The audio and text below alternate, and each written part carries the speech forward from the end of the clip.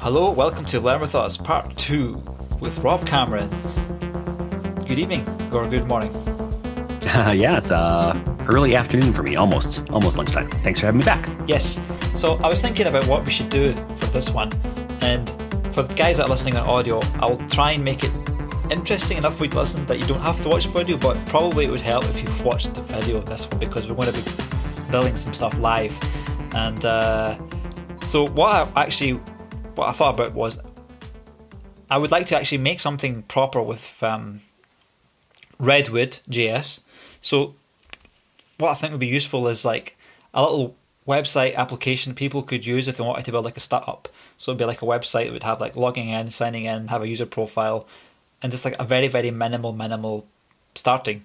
And what I would like to build eventually, I'm not sure how much we'll probably not get hardly anything done in this video, is if you look at this thing here, Svelte Firebase Starter, it's a little app that I've made. It's on GitHub, and it basically allows people to register, sign in, create accounts, look at users, and look at users' profiles, and the user can change some settings, like the username and the display name.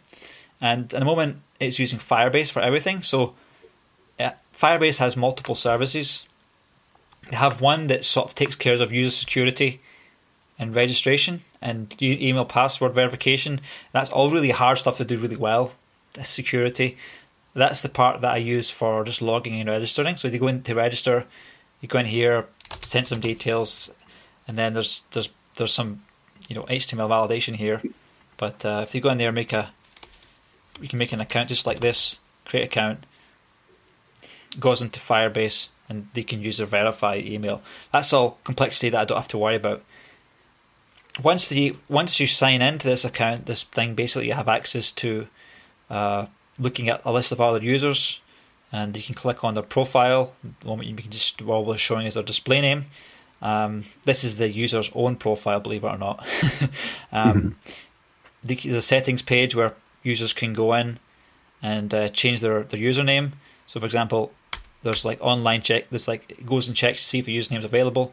It's a bit like Twitter, like you can go in here, and that'll be their profile URL, right? And we can update their username like that. Okay. And it's an SPS, so like there's no server-side rendering or anything. All this data is refreshed every time you visit it. So there is a little bit of a performance hit in that. There is like if we go to say the settings page, it will actually go and make sure we have the latest data every time we're there. And there is like features of Firebase that allows you to monitor changes to the database, so you can actually monitor a single line in the database, and every other client will actually get an update of it. But I'm not using that feature. I'm just every time I'm getting data, I'm doing this thing. I'm calling the once method on the Firebase reference, so that I'm just getting the data, the current value. So basically, it's like I'm using Firebase. It's like an overkill situation, but this is essentially the thing I would like to build in Redwood.js, and in a nutshell. Great. Do you still want to use Firebase for login? Someone actually created a Firebase auth plugin for Redwood. I haven't personally used it, so I won't be able to just tell you off the top of my head how it works, but we could explore it, or we can just go the full like tutorial version, which is doing it all through Netlify Identity. I've used Netlify Identity. Actually, this repository was using Netlify Identity. Oh, okay. Yeah. So if we're going to deploy to Netlify, we could just use Netlify Identity here as we rebuild this. I'm more familiar with that one, so that'll make it easier. We're not going to build a login system with Redwood.js in terms of like, I guess that's a lot of work, right, to do all that kind of thing. Yeah, I mean, we haven't seen. Some people are starting to talk now about kind of building our own version of like a completely from scratch login system, which we're still kind of working on. We kind of have this auth provider that we have. You can call them plugins, but they're supported providers that are built into Redwood. So we have Netlify, Auth0, Magic Link, Firebase. There might be one more, I can't remember. And then we were thinking of a sort of custom roll your own version. So you'll see as we go into it, you get these helpers for the current user, how to log in, how to log out. We would create like a stub version of that you would then flesh out with however you wanted to do that within your own system. Yeah, I was enjoying Netlify at one point, and then I got to a point where I had to do something that I think I was wanting a database, and I thought Netlify had an inbuilt database, and then I realized I'd have to do something different, and then I just basically started playing around with Firebase, and then I was talking to one of the Netlify guys, and he says, we're not really trying to compete with Firebase, and I goes, okay, I'll just use Firebase then. But let me just check, see what I was doing here. I was working on follow users. I'm still kind of a novice. I'm sorry, I hided your face there, mate. My apologies, I wasn't very polite. So I'm just working on some. To be honest, the queries are kind of scary in Firebase. When I first started using it, I'm like, what is all this stuff? So let me just commit this change that I'm working on with some of this following and stuff. Okay. I would actually be so happy if somebody built a startup from this code that I'm writing. If they wanted to start get something quick, just commit this.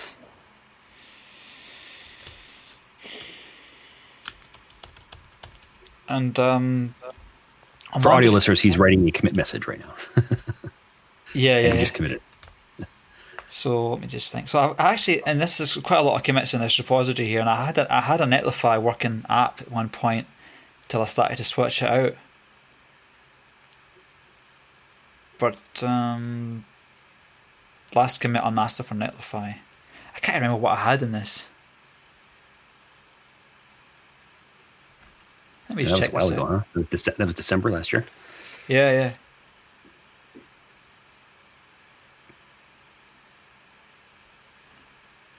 Why isn't it letting me check out the commit there? Check out commit. That's weird. Yeah, it says revision. It's like the most 940. basic thing in the world. Yeah, if you go down to that revision, we'll check that out. Yeah. How do I use Git? Is it this one here? Yeah.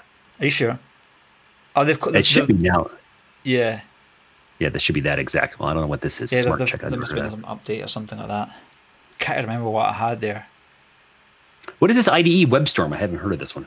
WebStorm was basically was back in the Java days where we had a lot of. They just had made this really good Java IDE.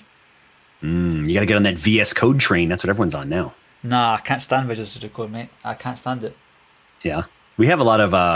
When you create a Redwood app, we actually have there's like a plugin recommendation list. So we give you a bunch of plugins to install to help you. You don't have to use them. And you don't have to use VS Code, but if you do, you'll have an even nicer time. You know what? I think I'm just going to use a fresh repository for this, because otherwise. Yeah, I would just make a new one from scratch. Yeah, we have one. So we've got this empty repository called Redwood MVP. Got a gitignore file, printer.rc, package.json, and okay. So delete all that. Delete all of it. Okay. Well, you don't necessarily have to delete it. You could keep those files, but when we have a Redwood create script that will create the whole directory from scratch, and it would overwrite that by default the way it is right now.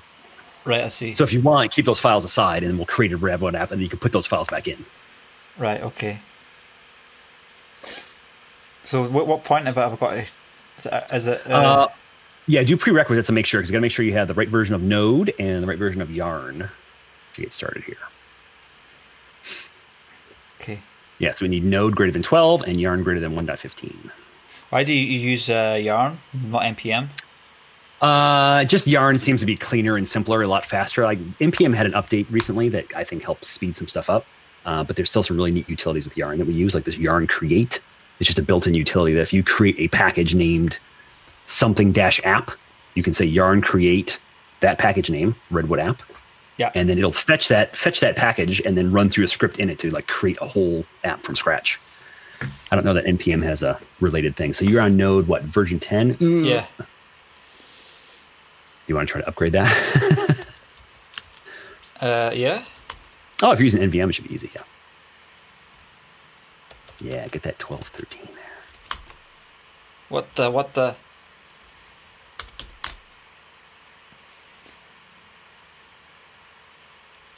Oh, that was easy. How's that? Okay, great. Okay. All right, where do you want this app? So are you in the directory that you want the app's root to be, Redwood MVP? Yes. Okay, so go back out one. So Redwood MVP is the root of the repository? Yeah, so this create command is going to want to create that directory. Okay, I can smooth the stuff back out. Do you do node modules install as well when you do this command? Say that again? Does node modules install automatically? Yep. You shouldn't. That's my pet peeve. My pet peeve. Don't install node modules. Really? Yeah, because that's the good about Svelte is it doesn't run node modules install for you. So when you want to move it back out of the directory. Yeah. Yeah, so we're trying to make it like as few extra steps for everybody as possible. This adds extra steps to me. Really? Yes. So I have to delete the mode modules to move all the files back out and then run mode modules install again. Because I always my flow is I go to GitHub, I create a repository, and then I use WebStorm to pull the repository in my computer. Then I start doing all the stuff. It's just I don't create a repository then share it with GitHub. I probably could do that and that would fix all those problems. But node modules installing automatically is really annoying for me. It should just one of those things the user should be left to do. But you need them to exist for the app to work. Yes, of course.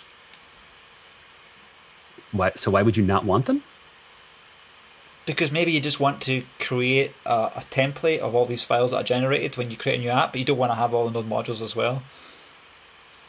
You think that's a common use case? It's my use case. I have to delete it all the time. And Svelte doesn't do that. You create a new app with Svelte, no node modules are installed. Huh. I've never heard of someone not having node modules. I mean, I know like you'll end up with gigabytes and gigabytes of them. And you might want to go clean them up for I just prefer to install them myself. Huh. Okay. Well, we could add a flag for that. Actually, if you open up an issue, mention that, and we can add a flag that will basically skip the node modules install. But by default, we do install them. Sorry. Yeah. Next. I mean, do you really want to go through the tutorial, or you want to just kind of experiment here as we go? I don't want to go through the tutorial. I just want to do it. Okay. Yeah. So go back a directory. Up a directory. Yep, up a level, and then you're going to want to actually remove Redwood MVP because this is going to want to create it. Oh, okay. Or create command. Yeah. Okay. So you just have to reinitialize the Git thing and reset your origin. So I'll just close this down. Okay. So and then RF Redwood MVP.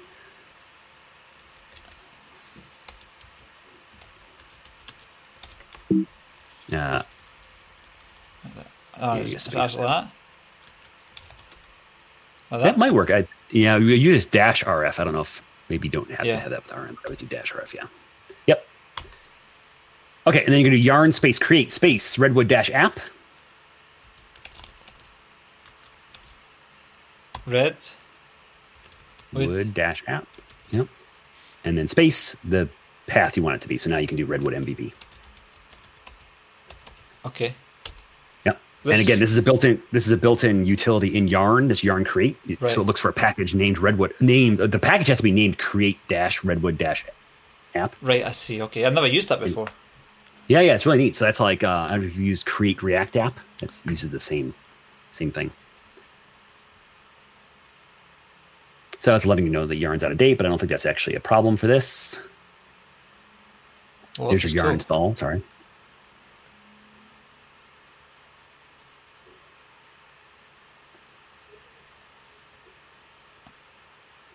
So this is downloading all those packages. Right, I see, yeah. For the audio listeners, there's a loading little spinner on the screen. Oh yeah, I forgot we had audio listeners. Yeah, I wonder if it's even worse than the audio version for this. Yeah, I think this will be the longest waiting step with nothing happening here. After this, things should go a little faster. There's probably going to be zero benefit for the person listening to this on audio. Yeah, they're probably not going to get as much out of this. Maybe once we're done, the final repo, they can go and check it out. Yeah, this is why what podcasting is hard. Is like this sort of like, podcast. I'm going to basically create I've created a Discord server. I'm going to invite users in to find out what they want from the podcast. Because this is a whole different level of podcast. This is something different. This is quite stressful actually, because there's no, if something goes wrong, I can't just pause it and yeah, right. I can't put Rob on pause and say sit there for the next 2 hours while I fix this issue. Okay, so now CD into Redwood MVP. And if you want, now you can open that up in WebStorm or whatever. But you could also just do here, if you do yarn RW, short for Redwood, dev, so space dev, yep. And that'll start the development server. And this actually starts two processes. It starts, so we talked about on the last podcast, we talked about how Redwood kind of has two sides, like the web side, which is the front end, and then the API side, which is the back end. Yeah. So this starts two processes, and you'll see them prefixed there in the logs. There's API and then there's web. So the two processes that are running. So you can see there API and web. And then it open up that browser, and if you give it a second, it should have loaded. There you go. So now you get your welcome page. So let's see what they're doing here. So they've got this binary command on RW generating the Prisma client. Yeah, so that's a separate process. So, Prisma has these libraries to talk to the database, and every time you make a change to that schema file, Prisma needs to regenerate this client, which creates all the JavaScript to actually talk to the database. And of course, it hadn't been ever generated because we just created the app from scratch, so it has to generate the first time. Oh, that's interesting. Webpack. Okay. Yeah, so it creates that. There's a server running on 8911 that presents the actual functions. So if you go to 8911, you'll only really, when you're developing locally, you'll usually only use 8910 for the front end. But in 8911 there, if you click on GraphQL, there's this comes from Apollo, this GraphQL playground. So you can actually introspect your GraphQL endpoint. And if you can see it over there on the right, there's two little tabs, docs and schema. So it'll actually show you, of course you don't have anything yet, but it'll show you the docs and the schema for your GraphQL and help you write queries out here. So that's one way you can, as you're developing, you can be, there's a built-in one, I guess, to get the version of Redwood. But as you're developing your GraphQL endpoint, you can also be using this little playground to make sure your queries are working the way you think they are and returning the right data. And then you can go and plug them into your actual app. Wow.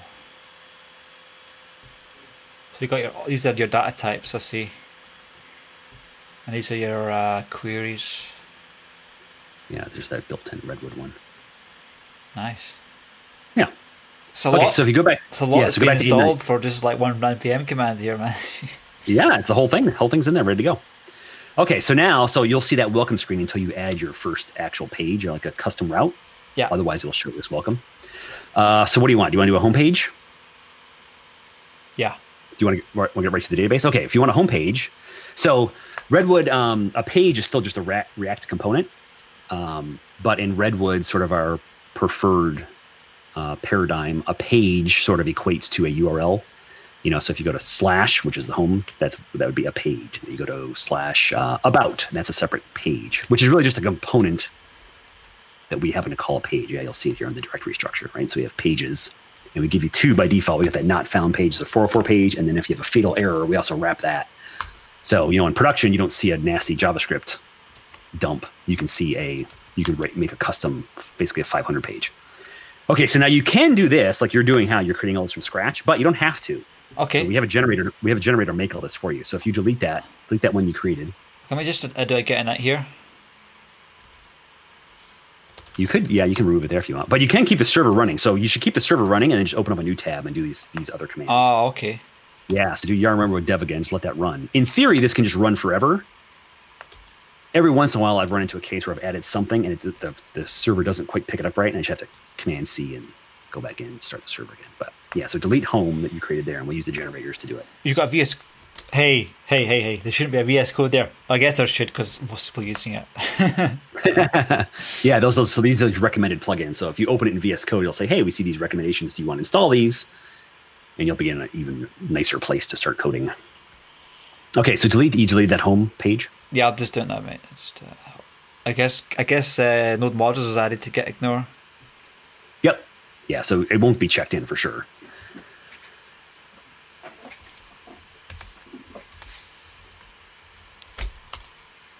Yeah, delete that guy. Okay, so then back to our command line. I'm just going to commit all this, so I've got a good point that I can go back to. Oh, yeah. Did you add your remote too? Because we'll lead it up on GitHub for Netlify to actually deploy it. Yeah, what I'll do is I'll just push it to GitHub.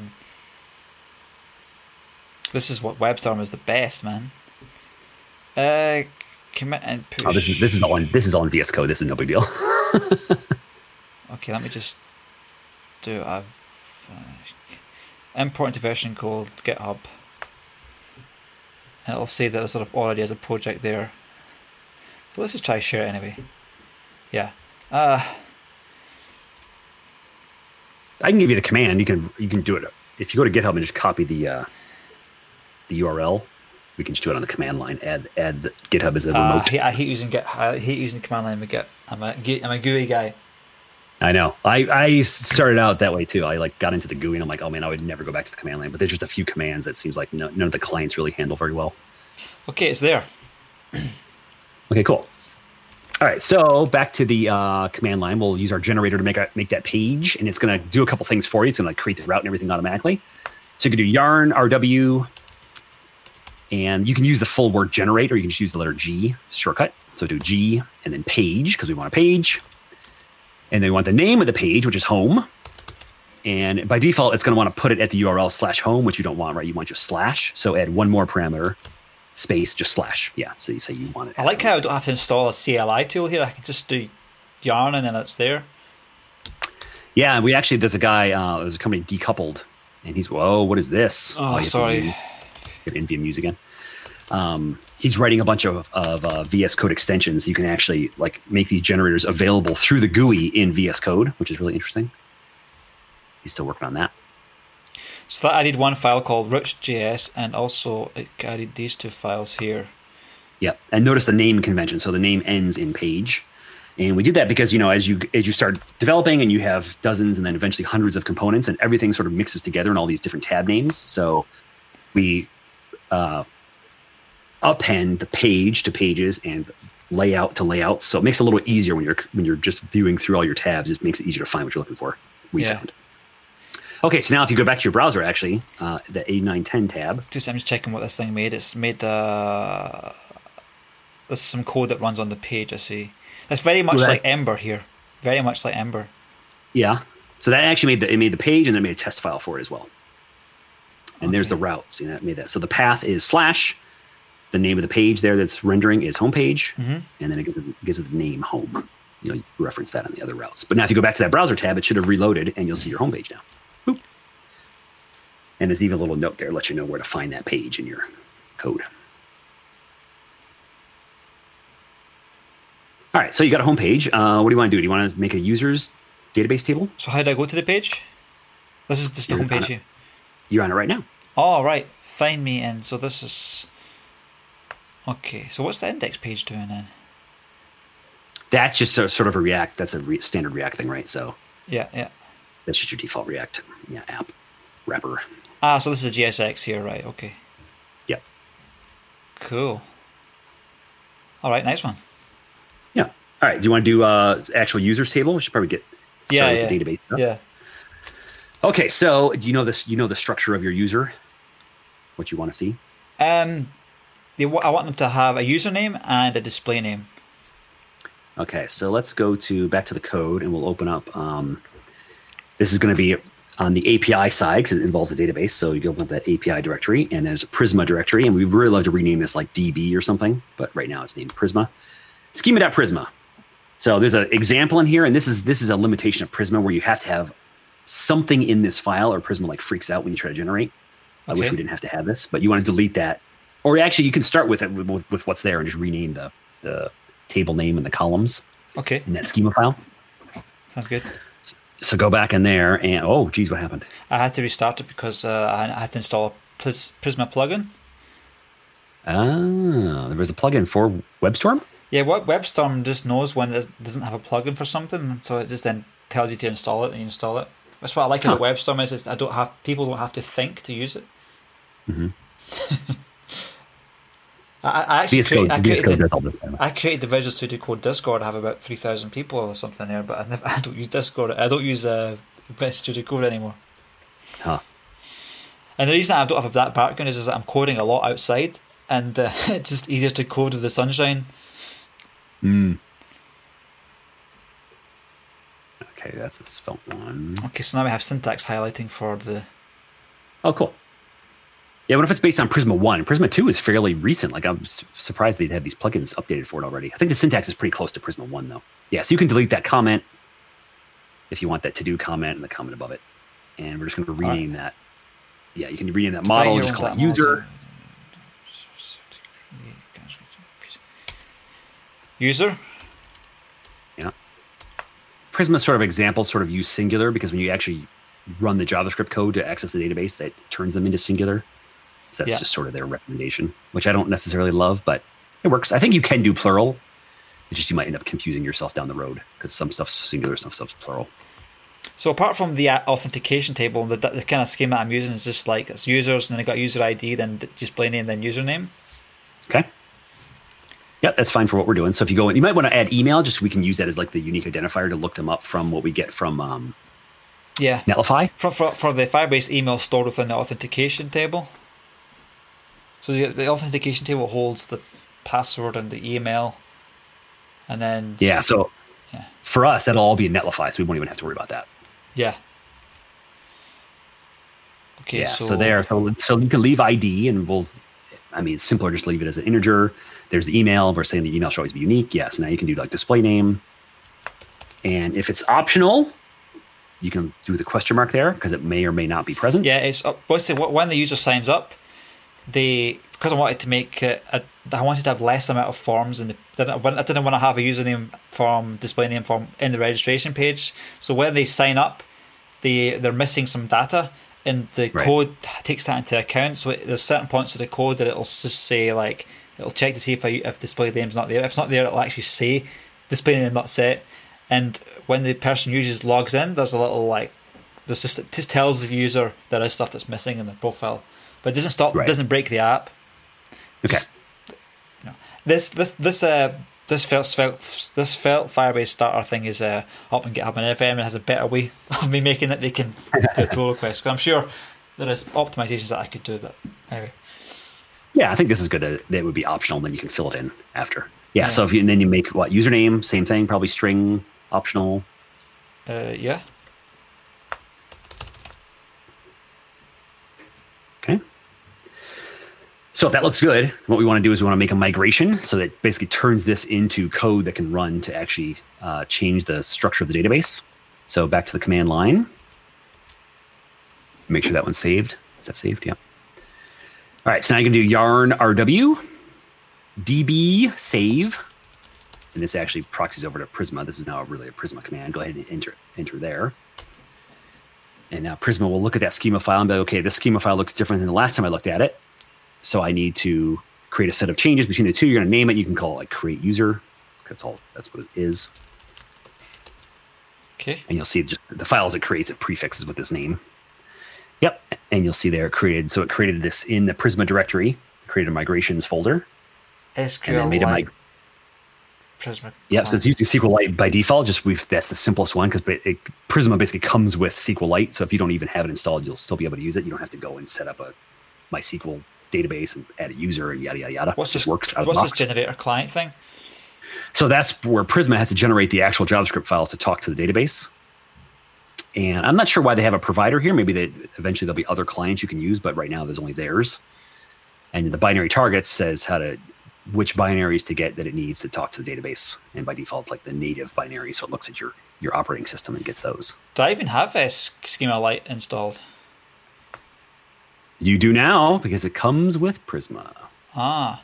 And what about all these unversioned files here? So I've got this migration lock file. I guess I have to commit all these files, right? Yep.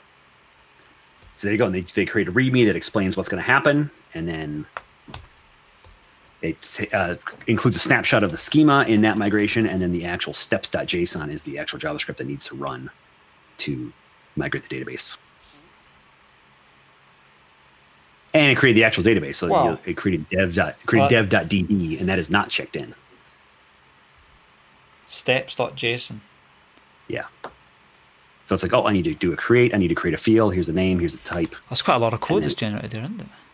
Yeah, and then it has its migration engine that actually runs all these commands against the database. I guess that's code you don't really want to inspect privately. Yeah, you don't really ever really care about that. You don't need that for anything. That's just all internal. So what's this? There's two schema files here.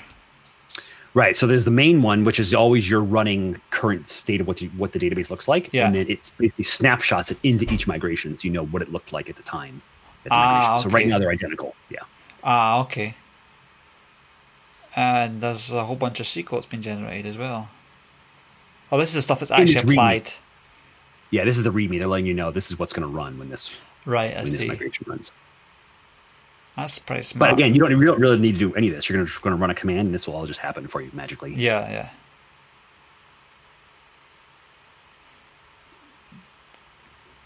Why don't we turn that off? Code analysis. Okay, nice one. Okay, so back to command line. You're going to do yarn redwood db up, which then applies that migration.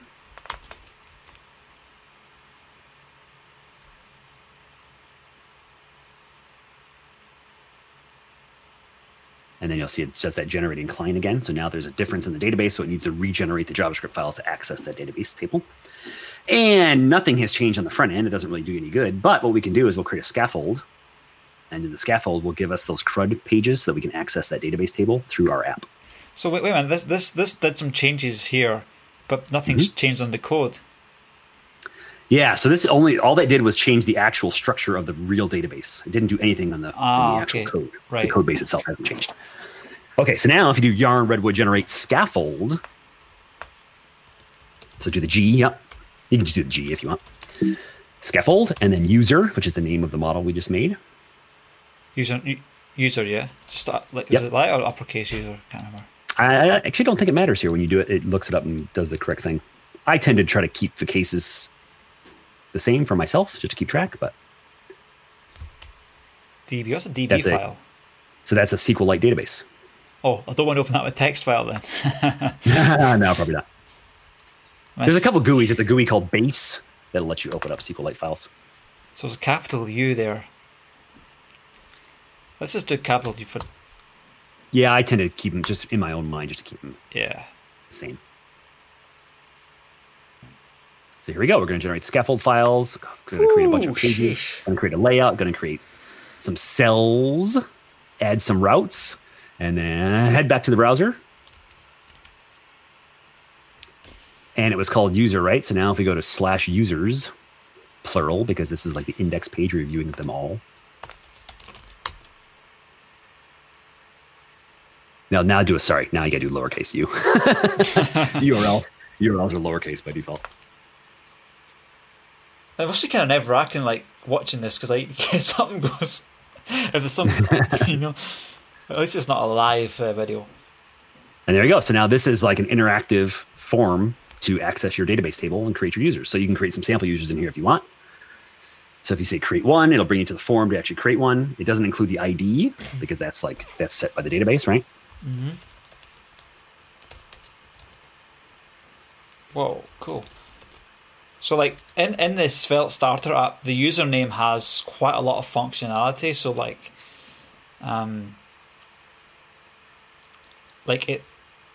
if you go to the profile, I've broke something in the app there, but when the page loads, the username causes other things to load. So there's obviously custom logic there for the username. I guess it's quite simple to modify this app to do other things with the username. Just once you learn how to use Redwood, would be pretty much I'd expect it.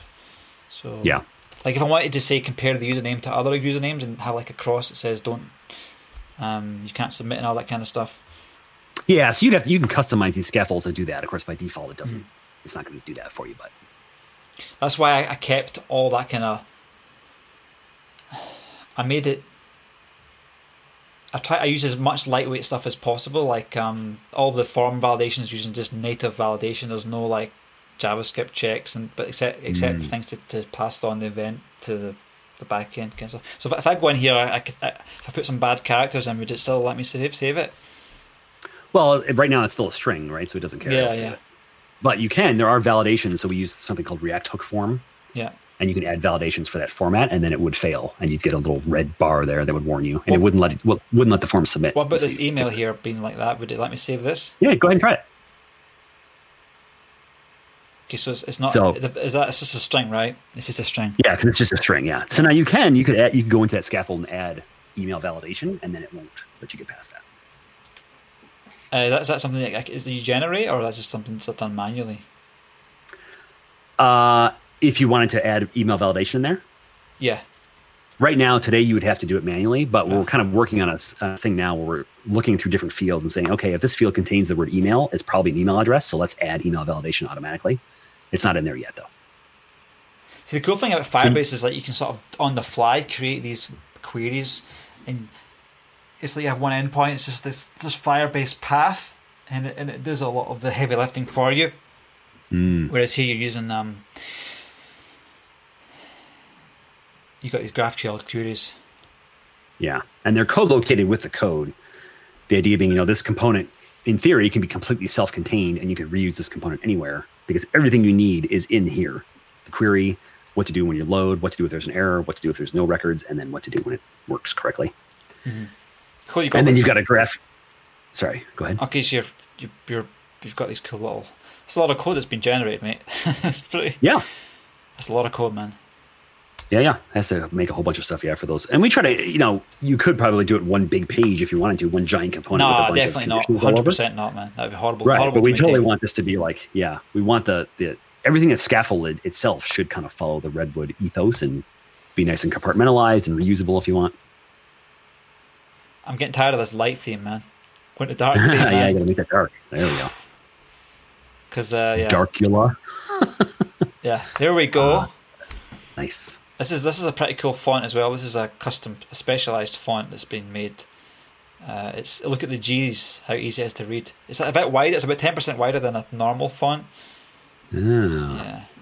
There's a curly G. Yeah, I use Fira Code. I don't know if you've seen that one. It has like ligatures for certain combinations of characters. So if you do like an equal, there's actually a ligature that combines this it does the same super thing. long equal sign. Yeah. I use this professional one called Mona Lisa. Oh, I don't think it's been released yet, but it's fantastic. It really is fantastic. Yeah, it looks nice. I like those G's, like the curly. Yeah, G. you got like all this stuff as well. Like, not. I don't know why it's not working, but it's probably turned off. Anyway, shows you how much I notice it when it's not there, right? Right. So this is a React new user form, and it's using functional components. Yep. And is it using anything like? See, I've not used much React in the last 6 months. What's I know use state, I know about use effect. What's this use mutation thing? So that's Apollo. That lets you make queries that would write to the database or mutations. Everything else is just a query. I really, that's amazing. It's actually proper React. It's turned out here. Yeah, we're using hooks. Seems like hooks are like the future. Like once they release hooks, everyone's like, "Oh my god, this is the way everything should be." So everything's like very declarative and nice. So it just seems to be where the whole ecosystem is going. So we just did that from the start, and everything is hooks. So you'll see when we get into authentication, we have a use auth hook that we created. This is ridiculous how much code I have done here so quickly. It's ridiculous. You didn't know anything yet, right? This is great. It's got tests as well. What do the tests do? Yeah, we make tests too. Where do the tests go? So we're fleshing them out for the scaffold. We don't quite have them for the scaffold yet, but if you go to like your homepage, where is it? Kind of here. Yeah, go to source pages. Source pages. Yep. Yeah. And you go to homepage. You'll see there's a homepage test. Yeah, and it actually like renders the homepage and all it does simply because right now it doesn't know what you plan to do. It just wants to make sure it doesn't throw an error, so it should render correctly. Is like the most basic thing you can do, right? That doesn't blow up. Yeah, so I could go here something like why is this? Is there some kind of linting going on here? So it's not brought up. Well, you're inside the it block, so you would make a second it block for another test. Yeah. So if I wanted to do another one in here, I could just do like expect.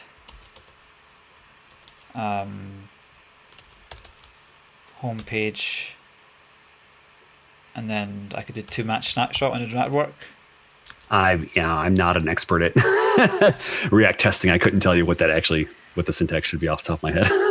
Yeah, snapshots are useful for testing that a bunch of code doesn't change the way, because like normally you can check components and you can check to see like this element's there and that element's there, but snapshot captures the whole thing, and 2-match inline snapshot of a small component would generate the code there. If Jest was running, I think, and it would, or you can save the snapshot to your files. And I used to not like them, but I kind of got to like them. Right, and there's a command, right? You can like regenerate the snapshots, or just compare that the one that's there already is correct. And yeah. If you have, I think Yarn yarn jest running in the background and you do that inline snapshot, it will change the file here and it'll say, do you want to reload the file, and it'll stick that code in there. Or the next time it runs a test, if it's not inline, it will generate a file and the snapshot will be in like a snapshots file in the folder. It's really, really useful. You can overuse it though if you want to have lots of.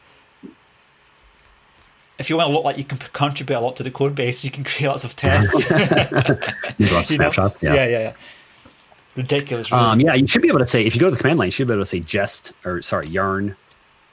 yarn test or yarn jest. I forget. Maybe it's yarn test. Try yarn test. And it would run through all the test files that we've generated for you. I think it's just yarn test. Yeah, try that. No, maybe yarn jest. We just got this working where we have tons of internal tests in the Redwood framework, but we started exposing this test file so that it works locally. Yeah, you probably won't find it in here. We have like all our commands are like hidden inside our Redwood internal. Also, it's not in the. Okay. Yeah, it's like It could just be jest. Yeah, try yarn jest. Oh, is it back to? Maybe RW jest. You got to use again. You're back to node 10. Oh. Because you made a new tab. Wait a minute. Why was I using Node 10? It's because I'm using a lot of stuff for Firebase, man. That's the trouble. Okay,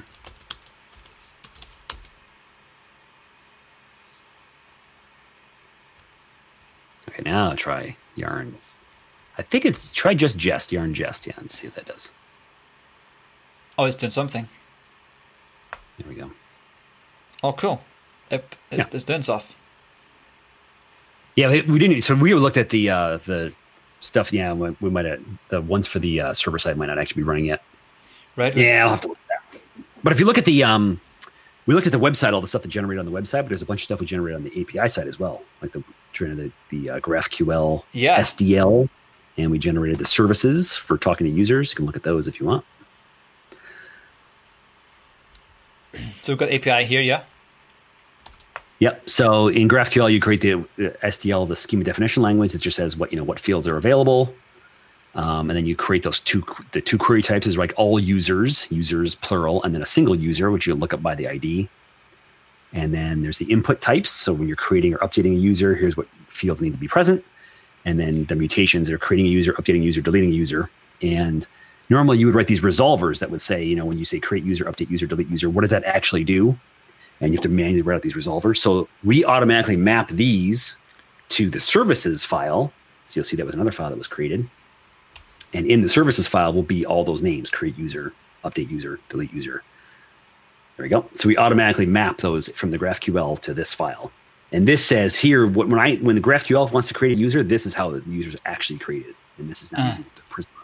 So there's DD user create. You pass it the fields. So one of the cool things about Firebase is that you don't have to write any of this code.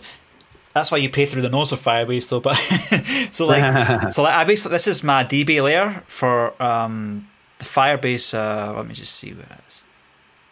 Let me just reset the GitHub repository to where it actually was today, because this is all Netlify stuff. So I don't care about that.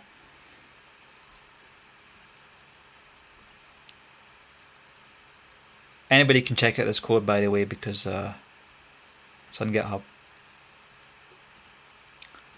What are those unrun files? So with Firebase, the cool thing is that I have just there is some stuff for cloud functions because I want to have, and it says I wouldn't even need to use cloud functions for a lot of stuff because a lot of the authentication is in paths. The cool thing about Firebase is that you can have this sort of database rules, and they can be very restrictive based on who is logged in. So my whole database layer is just this Firebase backend file here, and these are not secret keys. They're just so like this file. See for the app that I made there. Mm-hmm. This has most of the logic for all the backend stuff. 318 lines. So for example, get the current user.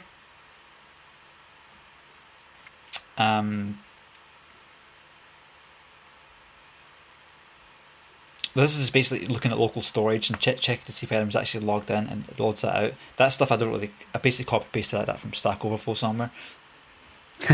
And also like this anything with Firebase off is like stuff that's handled by Firebase.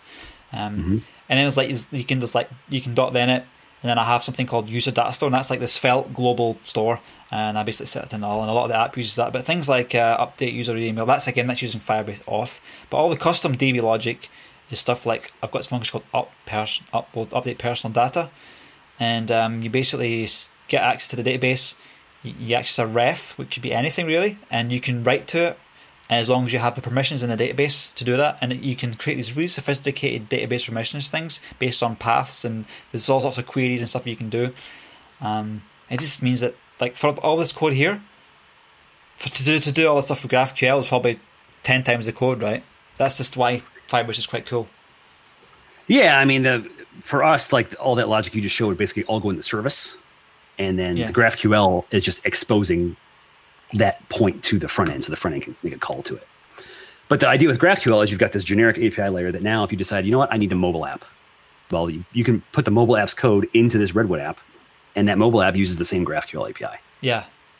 And then you're like, I need a app that's going to run on a space station, and that uses that same GraphQL API. Yeah. So the idea is GraphQL just becomes that one interface to all these back-end services. Yeah. And you can plug as many front ends onto it as you want. Yeah, I mean, if I had a big budget and like had proper teaming and all that stuff, I probably wouldn't use Firebase. I'd probably use something like GraphQL because it's going to be much cheaper in the long term, right? Right. Anyway, we'll see. Do we have time? Do you want to get into authentication? It's almost 12:30. What do you want to do? We can pause and do the next episode if you want at some point. Okay. I mean, we could. To get authentication, we actually have to deploy to Netlify so we can get the URL and plug it into the. So what do we push to? I guess we just push this to GitHub, right? That's all we do. Yeah, actually, well, and we can see how far we can get. Yeah, push up to GitHub. Everything you've got so far. And while you were waiting, here's one I've made earlier. Oh, okay, excellent. Okay, so we got our Netlify account. So we want to set up a site. So do a new site from Git over there, and GitHub.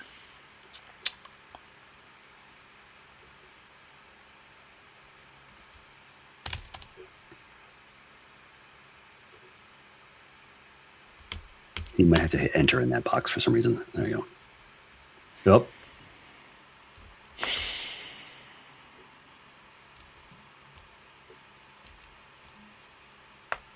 Oh, does Netlify have access to your Git? It did, right? There's a list there. It doesn't have access to it. Yeah, I forgot about that. One time I was like, why is my app not there? I definitely have the repo there, right? Where do you want to install? Yeah, install that guy.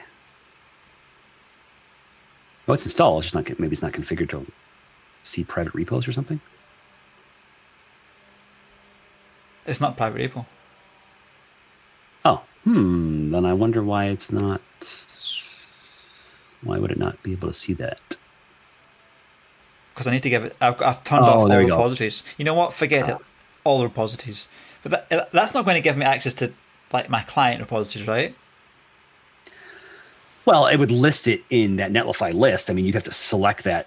You'd have to end up selecting it for Netlify to care to actually build a website for it, right? So as long as you don't pick one of the repos you don't want it to see, it doesn't care about it. Okay. Done. Or you can just do that. There we go. Master. Yeah, and then it reads in the build settings from the Netlify. We ship with the netlify.toml that configures all this stuff, and that's correct. You want all that in there, so just say deploy site. Here? Yep, it's in the root. So we needed to deploy somewhere, and Netlify was just, for us, it was like the sort of the perfect storm of how to deploy quickly in this Jamstack way. So we kind of shipped with Netlify support out of the box, but we're adding like 2 or 3 other providers right now. So there'll be more coming. Okay, deploy site? Yep. But that'll actually fail because we need to give it the Postgres connection string as an environment variable. Yep. I made that as well. Is this like a super secret string? Like somebody could really mess me up if they had this? I mean, if they saw the whole thing, they could, in theory, have full access to that database. Yes. Like, is this enough to? But it's cut off. Yeah, it's cut off in the end, so they won't actually see the whole thing. Oh, and they can't mess me up, right? Okay. So what I do, I just copy what? Yeah, you want that URI, the URI? Yep. To copy that whole thing. Yep. Copy that, and then go back to Netlify. And you could, as you edit this, maybe just add a blur over that just in case. And then go to site settings. And it's trying to deploy right now, and it'll get a little ways. It'll break because we won't have access to the database. Go down to build and deploy. And how fast am I doing here? Am I like average speed or normal speed or slow or what? No, you're doing, this is great. All right. Okay. This is like average speed, yeah. And then go environment. Yeah, and we're going to edit variables. And we're going to add that one. This is going to be all caps, database underscore URL. Bang. And then put that in there. And we're going to add one more. I have to look this up myself because I always forget what it is. I think it's binary underscore target. And the value is going to be, just a second, let me look this up here. Okay, the value is going to be RHEL. Yeah. Sorry, all lowercase. This is going to be all lowercase. So this is Red Hat Enterprise Linux underscore OpenSSL, all one word, -1.0.x. lowercase. And this is just, there's a kind of a disconnect here. So when Prisma is building those client libraries, it looks at the current host and says, okay, what operating system am I on? Those are the libraries I need. But when it's being built on Ubuntu in Netlify, but it gets deployed to AWS Lambda, and AWS Lambda is a Red Hat Enterprise Linux flavor. So we basically need to give this hint to Prisma to say, hey, don't actually build for Ubuntu, build for Red Hat, because that's where you're going to go. Okay, so let's save that. So this, what's gone to AWS? The function, so the GraphQL endpoint is a AWS Lambda function that's going to live in AWS. But Netlify hides all that for you. Who's an AWS account? Netlify. So Netlify manages all that for you. Oh, right. Does it, right? Okay. Yeah. So, and we're working on a way to let you deploy to your own AWS Lambda, not through Netlify, but we're in progress on this. All right. Okay. So now I'll go back up to the top and go to the deploy tab. Oh my God. I've never seen that happen before. That's just a comic relief. There we go. Okay, so go to deploys. Deploys. Top there. At the very, next to overview. Yep, deploys. And you'll see it says it's published, but it's not actually going to work. So on that little drop down there on the right, it says trigger deploy. Yep. Drop that down and say deploy site. So this just triggers the deploy process. Now, if we watch these logs, we will hopefully see the Prisma migrations run, which means it has access to the database. So we'll see they cache a bunch of stuff to make sure the next deploy is still fast. I like how I'm learning Redwood for the first time. I just skipped the first 20 steps of the tutorial and went straight to deploy. I know, it's nice, right? Let's see. I guess it's kind of good to see a new person learning it, so you can develop your training materials and stuff. I'm probably some absolutely. Case study that. Yep, we see where people get stuck at, and then we know now we need to upgrade stuff. Okay, great. So there, the migration is running, and it ran. So that should be in Heroku now. And then what happened here? Unknown binary target RHEL OpenSSL-1.0.x.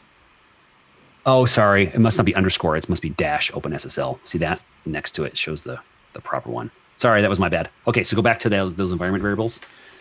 To be RHEL dash OpenSSL. I'm going to have to change that in our... No, that's right in our doc. Sorry, I misread it. Yep, back to environment. And then just edit variables and edit that one. Like that? No, sorry. Instead of the underscore, it should be a dash, or it should be RHEL dash. There we go. Save. And then back to deploy and trigger deploy again. The screen that goes funky there. That's weird. And I think it'll still... That other one, I guess it doesn't actually exit 0 when it blows up, so the other one keeps going. Download something 246 megabytes from cache. That's its own, image of Red Hat. I think it's, yeah, I don't know if it's like the whole deploy engine or the build engine. It might be what's in that cache. Imagine every time they downloaded Linux, they'd have to contact Linus, ask them to send them the file. Asking for permission. Yeah, it might store those all on S3 or something.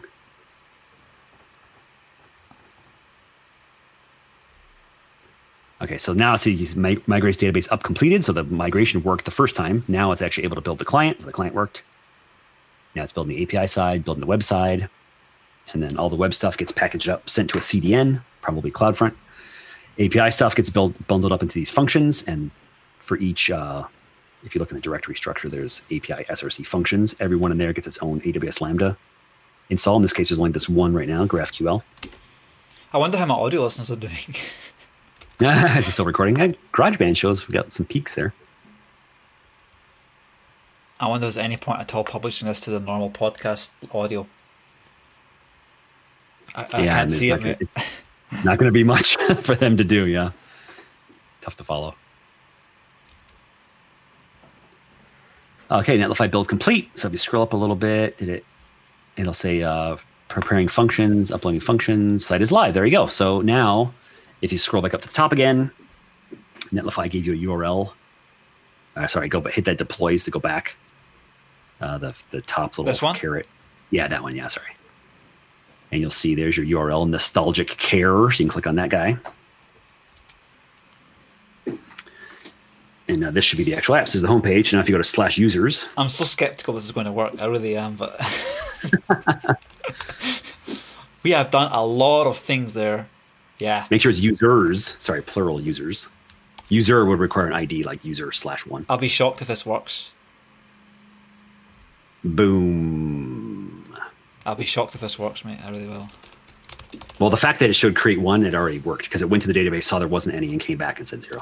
There we go. Are you serious? Are you kidding me? Are you Redwood, man? Redwood. Dang, man. That's just... So where... Okay, but now we're in a really good spot to start authentication, but do we want to do it next time? How are you doing on time? How are you doing on time? I'm okay. I'm all right. I can do another half hour. I want to get some eat eventually, but I'll do it. We'll probably get authentication working in 30 minutes. No problem. Okay. But wait, how can I see this? I've got Heroku. I can see this database table then. Yeah, I don't know how good they are. I don't know if they have a GUI for their database through their interface here, but you could maybe do like activity or something, metrics, maybe. If you have a SQL GUI, you should be able to access it now. There's one called Table Plus you can use. And that's just you interacting with it. It doesn't show like connections or anything. Yeah, I'm not sure if they have a UI to actually access the database table. Don't trust me, You think it's all just in static files somewhere? They might have a command line tool. Maybe you can run SQL commands.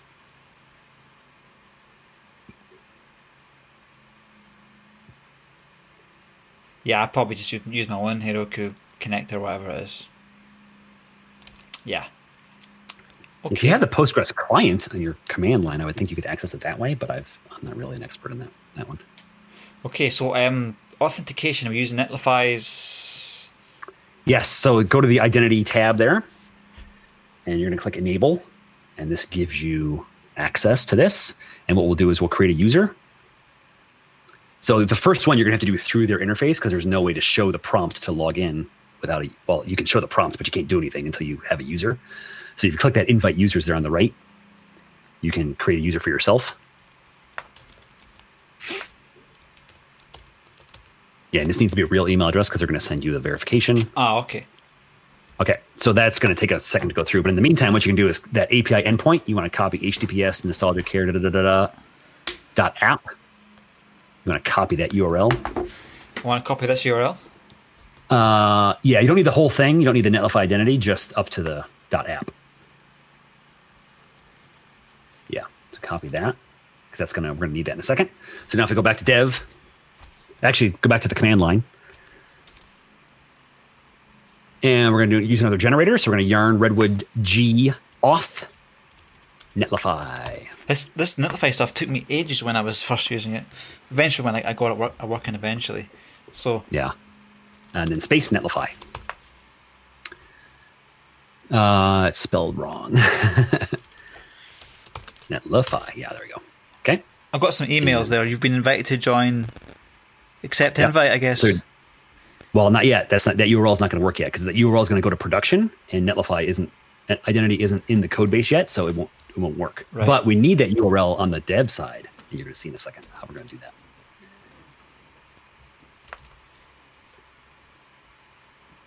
I like following along with GitHub to see what changes at each point. Otherwise, I'll just forget what happens, Yeah. So right now it's adding a couple node modules. And then when it gets to those next steps, it'll generate some files.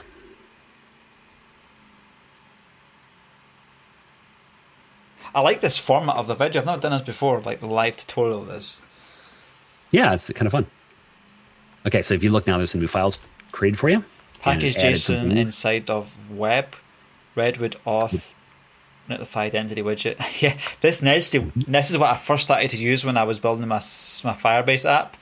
But eventually I got tired of it because it didn't have password reset and recover and all that stuff. So I basically built my own one of that with Svelte, but I didn't use it as a pop-up. I have different routes. Okay. Yeah, that's all in the widget now. Yeah. Look what you can see. What else changes? It should be a new file. There's an auth.js. Yep. So it adds this. So this is how you're going to get your current user on the API side. This adds this for you. This is this GraphQL function, which you normally don't ever really have to mess with yourself manually. Okay. And then, an index.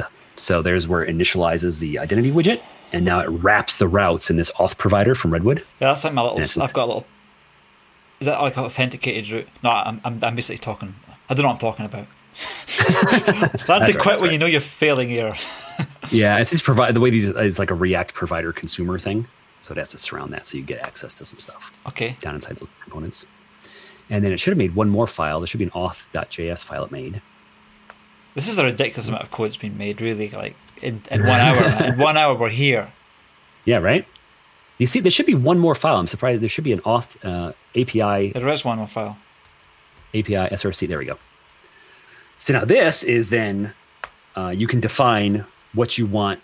When you say get current user, what should that actually return? And in this case, this authentication scheme uses JavaScript web tokens, those JOTs, JWT. So by default, it just returns the same JWT that it gets back. Yeah. But what you can do is you can write this to actually go to your local database and find your local version of your user and return that. Yeah. So what do we do for authentication? Right? We want to lock down some endpoints so people can't create records. We want to hide probably the scaffold, because we don't want someone to just come along and be able to edit any user they want. Right? So the first thing we could do is we could lock down the GraphQL endpoints. So I'm just going to save this because this was what was command was it? We generated auth. Yep. Generate auth, right? Was it auth? Yep. What was it? Just it's auth Netlify, but that's just we just generated the auth support stuff. Okay. All right. Okay, so we need to lock down something user. Yeah, so you can see here, right, there's this function require auth. So this is like a little helper function that we create. You can put this function in your services, and then you won't be able to access your services without being logged in. Yeah. So if you can take that name, that require auth, and we'll go into our services file, API, SRC, services, and there should be a users one in there. My brain's starting to slow down. It's that hour of the day. You can start getting inefficient. Oh, okay, yeah. Okay, so we'll do this real quick. So we're going to import that function at the top there. So you're going to import require auth from src lib auth. So this is more of the backend locking down. So you can't even get access to these database calls if you're not logged in. Yeah.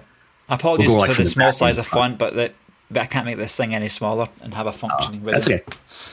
And you will require auth. We don't really care about get current user yet. You require auth. Yeah. And then you can make those function calls in the sensitive actions. So like create user, update user, delete user. You can just before it runs that return, just call require auth.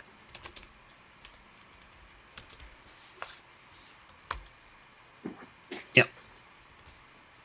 And that will raise a GraphQL error if the person's not logged in. And you can do one on update and delete if you want. So like also that I have something similar for my Svelte Firebird starter, but it's basically checking to see if an object's not null or not. That's all it is. Oh, okay. Yeah. Just so the user can't do something stupid like register when they're signed in, you know. Right. Yeah, and you can add all the other validation here you want. You just want to make sure you raise like an error that GraphQL will recognize and know what to do with. Well, okay. Create user. Why do we need to be auth to create a user? Well, if you want users to be able to create other users, right? Not register. Right. Okay. Right.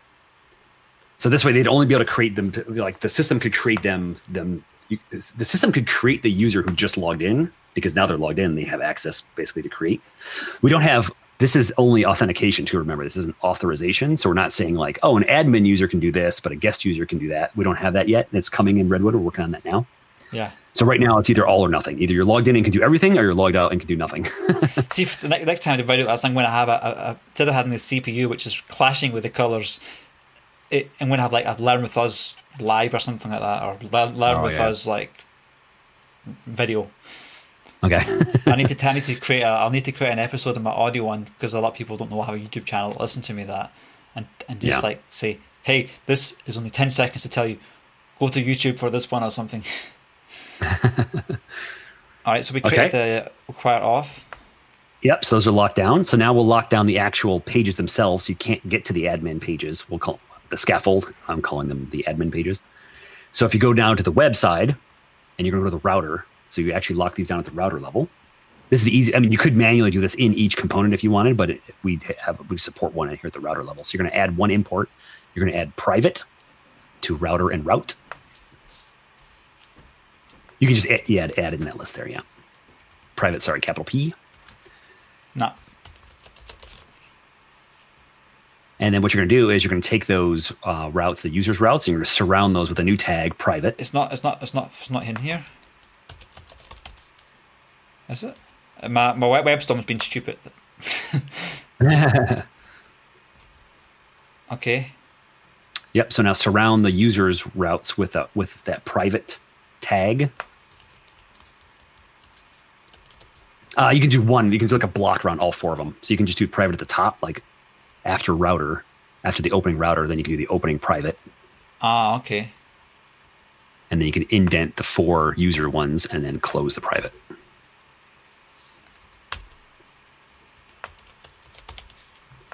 Yeah, you probably don't want to do it around all of them. You just want to do it around. So you'll be able to get to the home page if you're logged out.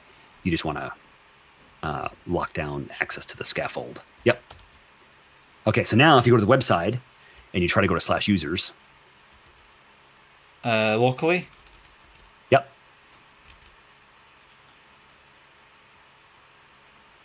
So just reload that now. And that right now it throws an error. So there's one more attribute you can put on private. We're going to expand this to do more stuff soon. But if you go back to the routes and you add an attribute to private and you say unauthenticated equals home. So you say somewhere to go when you are not authenticated. Sorry, it's unauthenticated. UN authenticated, all lowercase. Oh, nice. We'll have a way to do. We'll have a way to do other things besides this. But for right now, all it does is if you're not authenticated, it's going to redirect you.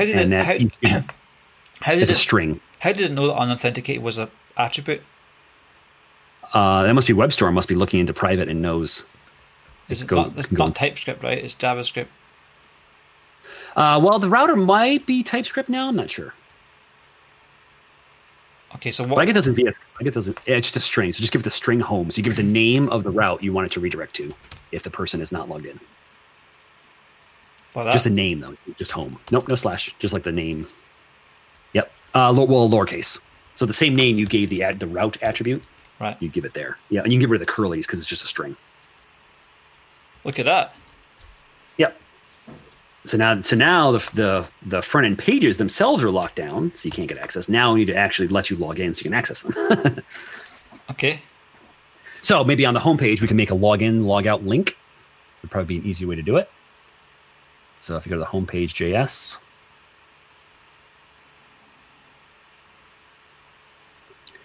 And you can replace that or just add after it. What we can do is and we'll do an import here at the top. So we'll import link and routes.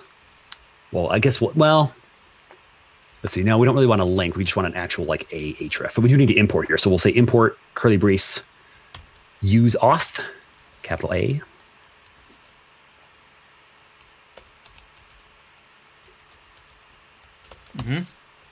From at Redwood.js /auth. Yep, right there. Okay. And then the first line after homepage before the return, we're going to then use that. Sorry, the first line. Sorry, after before the return. So we're going to create a constant here. Okay. Yep. So we'll make a const and curly brace. We're going to destructure login, and it's log capital IN. Because it's like a function process name, capital IN. Yep. Only one I though. You still got the lowercase I. Like that. And then use auth as a function. So that's open closed parentheses, and then you got an extra I there in login. Is this using like Netlify under the hood or something, or does some?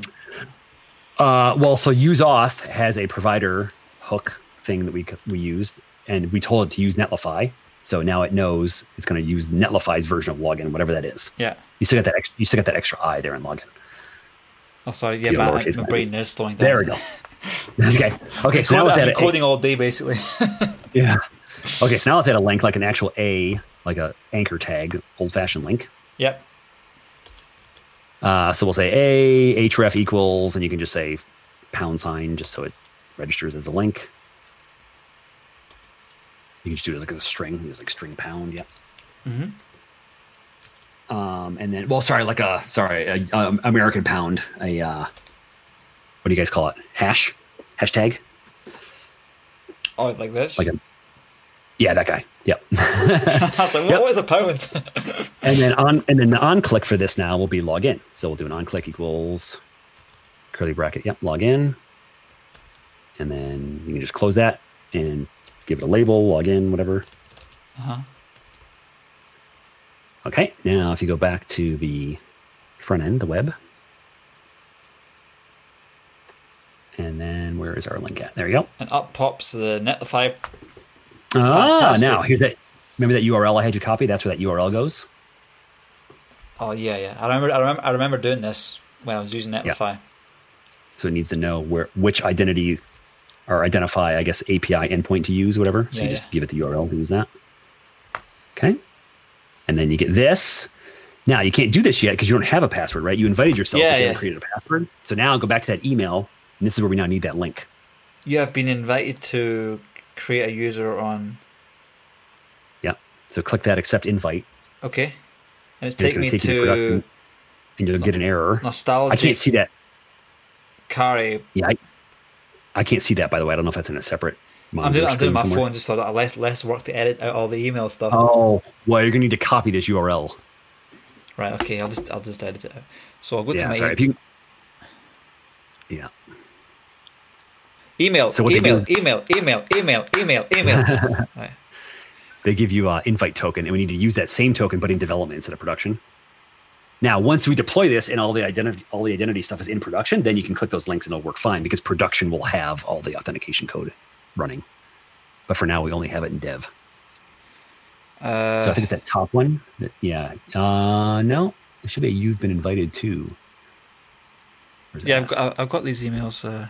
You've been invited to, but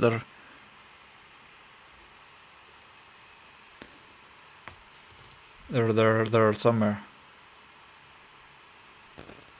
This one? Oh, there it is. Yep. Okay, click that accept invite. And then off this URL, you're just going to copy that pound invite token equals. You're going to copy all of that, including hash. Including the you want the hash too, or just remember to type it again on there. Okay. Okay. Now go to dev, and now you're going to paste that on the end there. Okay, it already has the hash, so you're going to paste that on the end of the URL. Yep. Enter, and then you got to do enter again because that just looks like a anchor tag. Yep. So now you should get the prompt, and it should say, now complete your sign up. So put your password in. Now you've got your user. There you go. And the first time it's going to show this, which doesn't really do any good. So just close that. So now you're logged in, but there's no proof you are. So now if we go back to the code, we can add like, welcome back, whoever. So maybe after that, right? So now you can say at the top there where we have our const, we're going to destructure one more thing. So you can destructure is authenticated, capital A.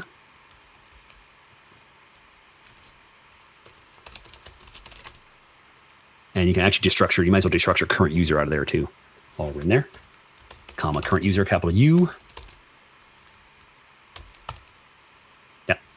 And then maybe after that link, we can have a little conditional. So you do like a little curly bracket and say is authenticated question mark.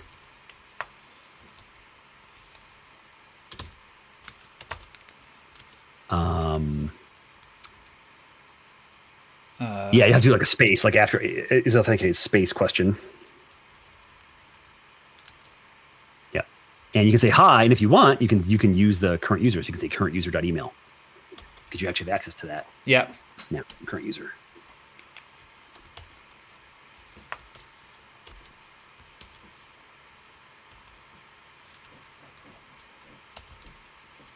I don't know if it's, it might not know that because it's a JavaScript web token, doesn't know what's in there yet. And then you can say colon, or I guess you could do, I guess if you don't want to do the alternate, you can just do and instead of the question mark. But yeah, there you go.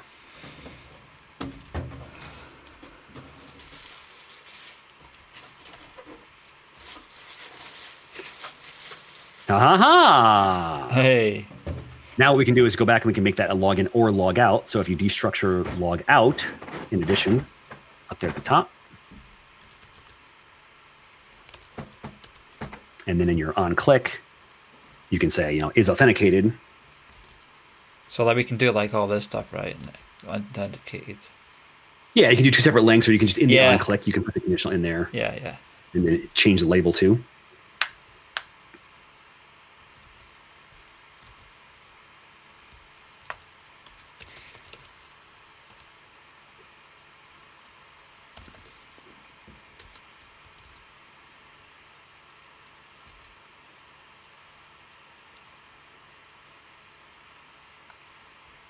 Designers take note. And learn. Hey, look at that. There you go. Yeah. And then what you can do is right now you see the sign up half of that tab is grayed out. So in Netlify you can just turn on allow like anonymous signups, and then you have access to that tab. I remember using that. The reason that I eventually stopped using the Netlify widget was like it didn't have all the stuff like create, like recover and those kind of things. That's what I've done in my app, but this is certainly faster than what I've done. Yeah. In 1 hour. Now again, this is only looking it up right from Netlify, so like those details, those aren't coming out of your local database. So now you need a way to link those records to the actual ones in your database, which is where you flesh out that get current user function. I don't know if you remember that in that auth.js, that was get current user. Yeah. And you can define, here's what I want current user to be. I want it to be my local copy of a user. So you would just write out the code to access that. From, based on the Netlify email address, look up that same user in my database and return that instead. Yeah, that's basically what and then you can say, then you can say current user.displayname, current user.username, whatever you want. It's basically what I did with my Firebase one. So when the user logs in, let's see, login. Sign in. Always catches me right. So basically, sign in, and I've got this log thing that checks to see if we're in production mode or not. Log attempted to sign in. Then we get the user from Firebase auth, and then we say we check to see if the person's verified or not. And if they are, we do this thing called get user data and store. That then navigates to home. This get user data and store basically uses the logged in ID and says he's attempting to get the user data stored in real-time database for user this and this. And the match is done basically here. We go to the Firebase users directory and we have a UID based on the logged in user, and we just do a query and then I put all the stuff into the Svelte store. Right. If the user hasn't actually there will be no user returned back from the real-time database if there's no data in there. So you will get no user from the user data. In that case, we just store the user ID in the Svelte store, and that basically tells the app there is a user there. if there is something back from the real-time database and there's a MongoDB store, we actually go and take the user from the query and we stuff that into the user data store. And that thing's used all over the app for various things. Huh. Yeah, I do something similar where we don't have a built-in way in Redwood to do this, but what you can do is in your login, in that get current user function, you can say, if I don't find this user, then assume he's signing up basically for the first time. So then create him and then return him. Yeah. So you'll be created at the time of a successful login if you're not already in the database. Yeah, yeah.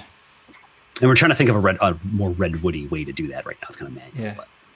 I wonder. It'd be nice to see like not using a Netlify identity widget and just have like some kind of. It'd be nice to be able to build it purely out of all the Redwood stuff, because that's basically you're tied to that thing being maintained. I don't even think the Netlify identity widget's being maintained that much. Right. Because that's why Yeah, so there's someone's working on right now. Behind the scenes, Netlify uses GoTrue. Yeah. I think it's just an open source authentication. Yeah. So someone's actually working on a formula right now to use GoTrue raw. Yeah. And then again, someone else is also just working on here's how to roll your own. I did actually do that with GoTrue in this repository before I was in Firebase. So basically, I wrapped GoTrue. That Firebase backend was actually a GoTrue backend or something like that, and I had all these form inputs in Svelte that were using the GoTrue API. Oh, okay. Before, so maybe, yeah. I mean, the code's buried deep in those 130 odd commits. Yeah. Yeah, I could dig it back out. It might work. Some of it might work. We'll like hide a lot of the guts of it, so you don't have to worry about too much stuff, and just give you access to the few endpoints you need to make it easy. Yeah. So yeah, there you go. Authenticated. Nice one. Well, that's great. Yeah. And then we didn't get into it, but now on the back end, there's always something available called context. You'd say context.currentUser. So like in your services. So then you could if that user created a blog post, let's say, you could link it to the current user because you'd have access to that user on the back end now. Is that here? Like if you go to services users. Yeah, so at the top you would say import. Actually, I don't think you even need to import. It's kind of like DB. Like you notice there's no actual import of DB anywhere. It just sort of exists. We've done that in several cases. Like same thing with React. Like every single component needed to import React. So like screw it, we'll just do that behind the scenes for you. Yeah. So the same thing with this context. Context is just available. Yeah. So you could say context.currentUser.id, and that would be your.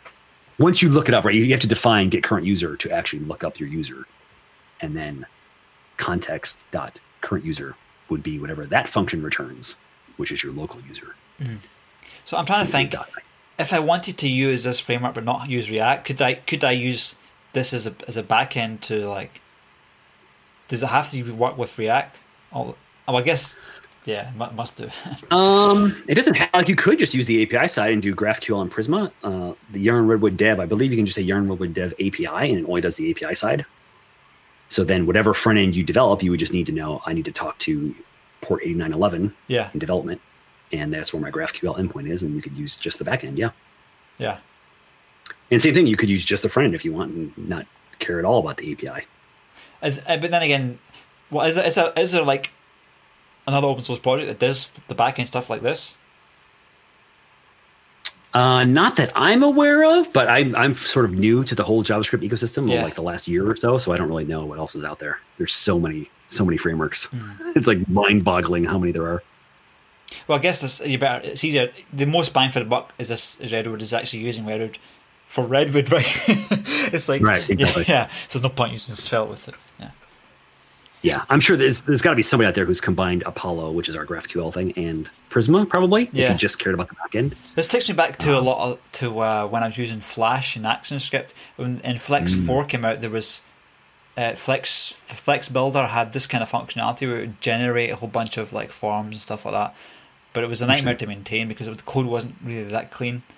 Whatever happened to Flex? Is that just done now? Well, yeah. I wish they told us like 4 years after I started my career doing Flash. They basically came out one day, and then one morning, they ruined every Flex developer's career. They basically says, we think HTML is the future, and then Oh, people were man. absolutely livid at Adobe for saying that. And they're like, all our clients are turning away and all this stuff. Basically, we had to learn JavaScript, which was not my first choice. Yeah. I remember when this was like, what, 10 years ago now or something, Steve Jobs put out like a release of why I think iOS wasn't going to support Flash, and that people considered that was like the death knell. Like as soon as he did that, Adobe was screwed. Like they knew there was never going to be a future for Flash at that point. Yeah. And we saw some attempts to get Flash to work on the mobile, and the performance is just abysmal, you know? Like, Yeah. Yeah, it just turned out there was like so many like security issues and stuff, and just, oh man. yeah. I was at Home Depot. It's like our local home improvement store, and I was getting some new carpet, and they brought up like their little admin interface for ordering carpet, and it was a Flex app, and I was like, oh man, I haven't seen this in a decade. It worked really well, but man, I feel bad for whoever has to maintain that now. Yeah. Let me just bring up a picture of me to prove to people that actually you're talking to me, not just like. Oh, watch, your computer's going to There we grind to a halt go. here. And Oh, there it is. the computer. But the reason we did this, guys, is not because I'm shy, because my computer was dying basically when we were trying to. And this is the latest MacBook Pro, so there's your overrated, expensive hardware that we have to use because we don't want to use Windows, right? Yeah, supposedly, right? Apple's going to AMD now, and that's the RISC architecture. And it's supposed to be more performant and less battery intensive, and so we'll see. It's supposed to be 2 years. Within 2 years, I think everything's supposed to switch over. I might just send this back to where I got it from and get a refund. Yeah, gotta get it doing. Well, that was very interesting. I'm going to keep following this Redwood stuff. I'm going to watch this video, try and remember all it is, and as you guys make, probably as you get away from this Netlify identity widget thing, it'd be great to see what kind of code scaffolds we can use. Yeah, if you check through our docs, you go to we have an authentication doc. Yeah, and it talks about our other. So yeah, right now it has Netlify identity widget, Auth0, Netlify Go True, which is just the raw version, Magic Links, Firebase, Google Auth provider through Firebase, and then that's the one. That's the only ones we have currently documented, and we have a couple more in the works. Yeah, if you go to just docs, yeah, authentication.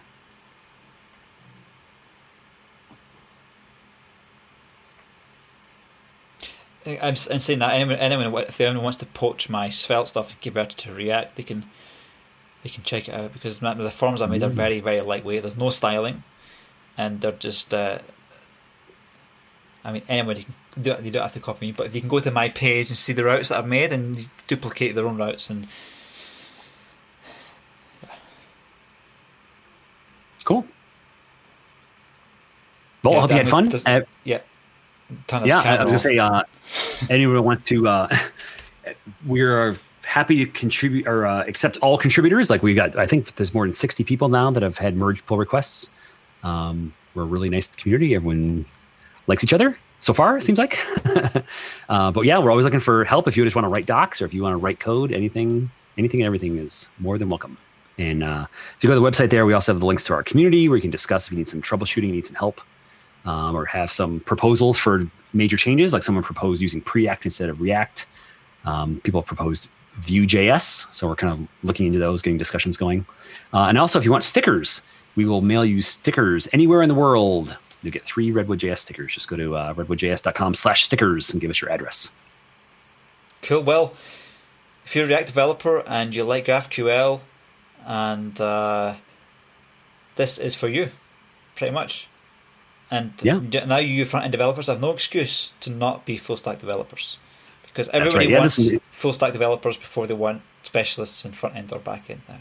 Right. Yeah, this could be a very good gateway in going from front-end to full-stack. We don't there's a prerequisite mentioned in the tutorial that we kind of assume React, GraphQL, and a little bit of database stuff.